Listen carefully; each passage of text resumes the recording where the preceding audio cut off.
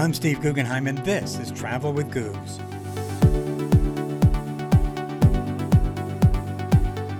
A trip to Disney World will excite, give you sore feet, and if you're not careful, empty your wallet.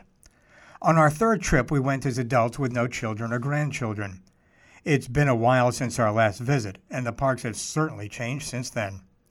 I've driven through the Orlando area a number of times and was amazed to see a theme park almost everywhere you look. And you have time to look since traffic is horrific.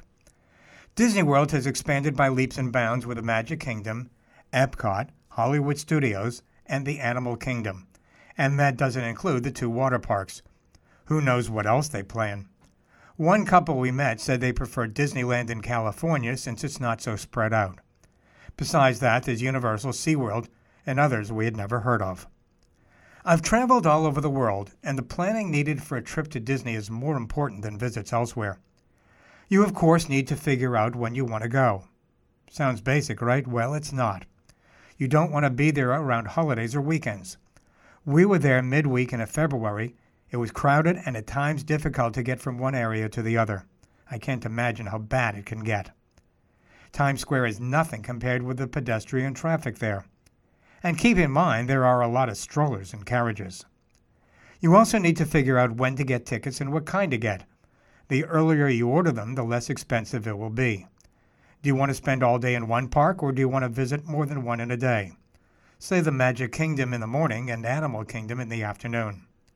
If you get a ticket for 1 day per park, you can leave and come back, but only to that park. But one thing that is absolutely crucial is getting FastPass. We didn't have it the first day, but got it for the other 2.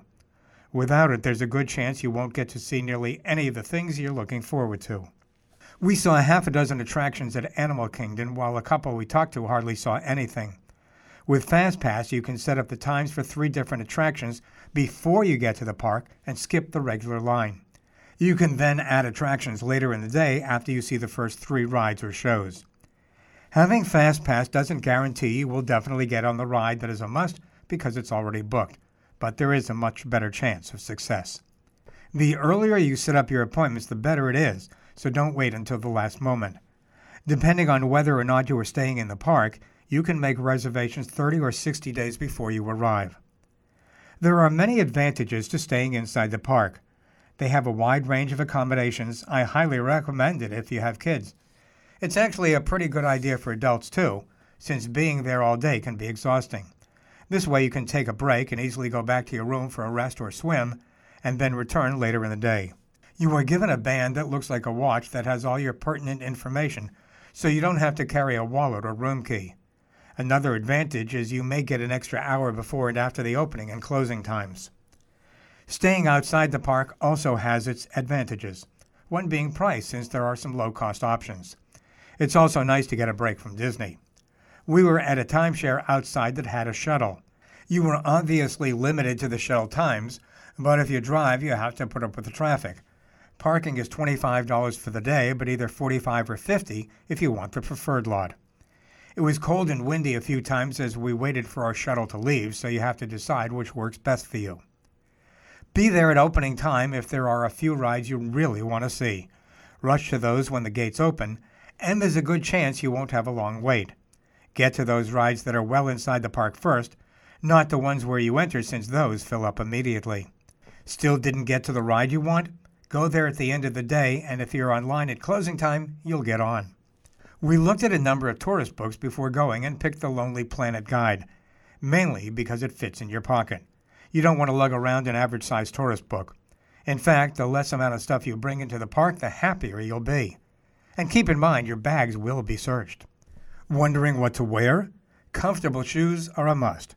Otherwise, don't worry what you look like, since no one else does.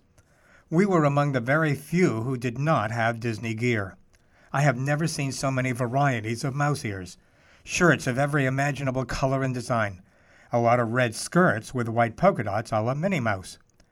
Many groups visiting together had shirts made with Mickey and Minnie and their names. The best shirt I saw was one that said, "The most expensive day ever." And it certainly can be. Nothing is inexpensive. Some people buy Disney gear before they get to the park to save money. A small Disney pocketbook cost $8.95 at Walmart, $12.95 at our resort, and even more inside the park. I can't imagine how much they make every day from the sale of merchandise, all of it Disney branded. Necklaces, charms, bracelets, shirts, pants, you name it, they sell it, and they sell it all over the park. Pink and gold and brown and black and blue and yellow and purple, all kinds of toys and figurines. They even have areas where you can trade your charms. My favorite toy was a bubble machine with Mickey Mouse ears that cost $28. Be careful when making lunch or dinner reservations. It may seem obvious, but not all of the Disney restaurants are in the park. Some are located in Disney Springs, a beautifully designed shopping center a short drive away that houses a multiplex movie theater, the NBA Experience, and a Disney customer relations office that is very helpful. We had a 3-day pass in which you visit one park a day. Having been to Epcot years ago, we picked that to start our visit.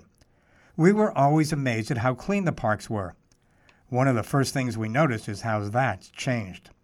Now, don't get me wrong, they're not dirty, but they are also not as spotless as we remembered. Others said the same thing. And some of the restrooms might not have enough paper. It's a shame, but Disney has obviously cut back in this area. I even remember a story years ago in which they showed how they keep everything spotless.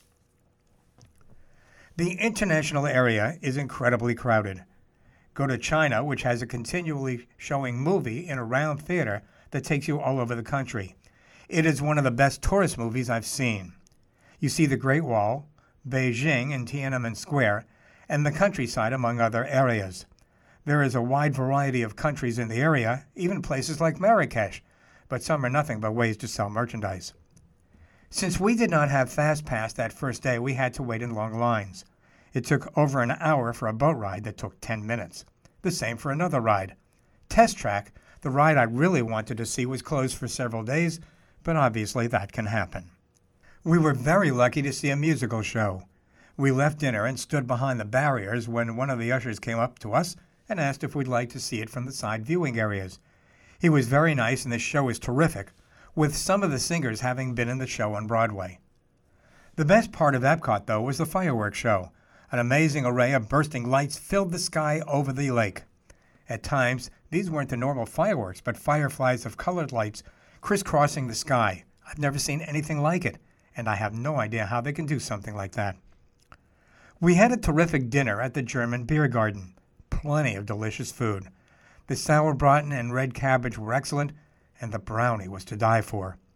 A German Oompa band put on a fun show, and there's an area where you can dance along. It was just as good as it had been years ago. Luckily, we had a reservation. I was really looking forward to Hollywood Studios, the second day of our 3-day visit.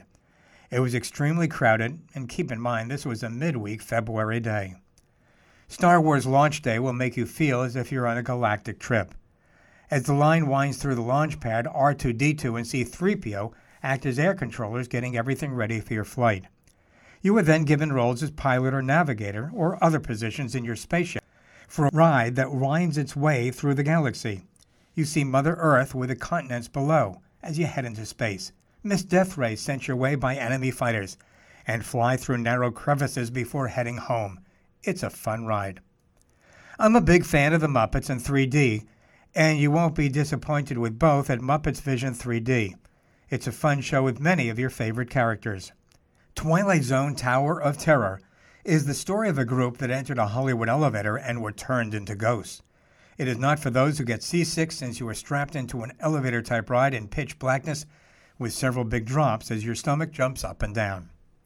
Unfortunately, you can't do everything in one day, so I was not able to ride the Rock and Roll roller coaster. That's why if you are only there for one day, you really have to do some planning. We originally had dinner reservations but canceled them so we could see more attractions. It was easy to get a meal at the ABC commissary, but don't expect a fantastic dinner.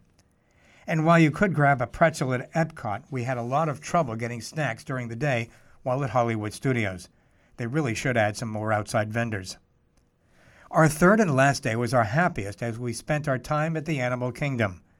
It's the only one I would go back to. Not having kids with us, we opted not to see the Magic Kingdom. Up, a Great Bird Adventure is spectacular, with beautiful birds flying across the stadium just above your head. The dialogue is a bit cheesy, but worth it. Kilimanjaro Safari is excellent. You drive through the African savanna in a real four-wheel drive vehicle and see all kinds of animals. Elephants, zebras, giraffes, lions, alligators. These are real animals, and it actually feels like an African safari, which I've been on. Animal Kingdom also has a number of viewing areas through the park to see wildlife. Another terrific attraction is the 3D show, It's Tough to Be a Bug.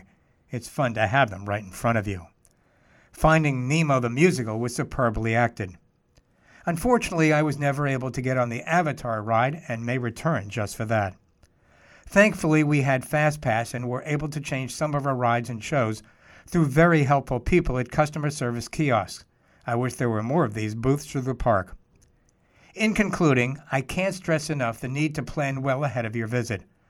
But you have to realize whenever you go, it's going to be crowded. You might want to consider 2 separate vacations, since covering the whole park in one trip can be a chore. We had enough after 3 days. I'm Steve Guggenheim, and this is Travel with Googs.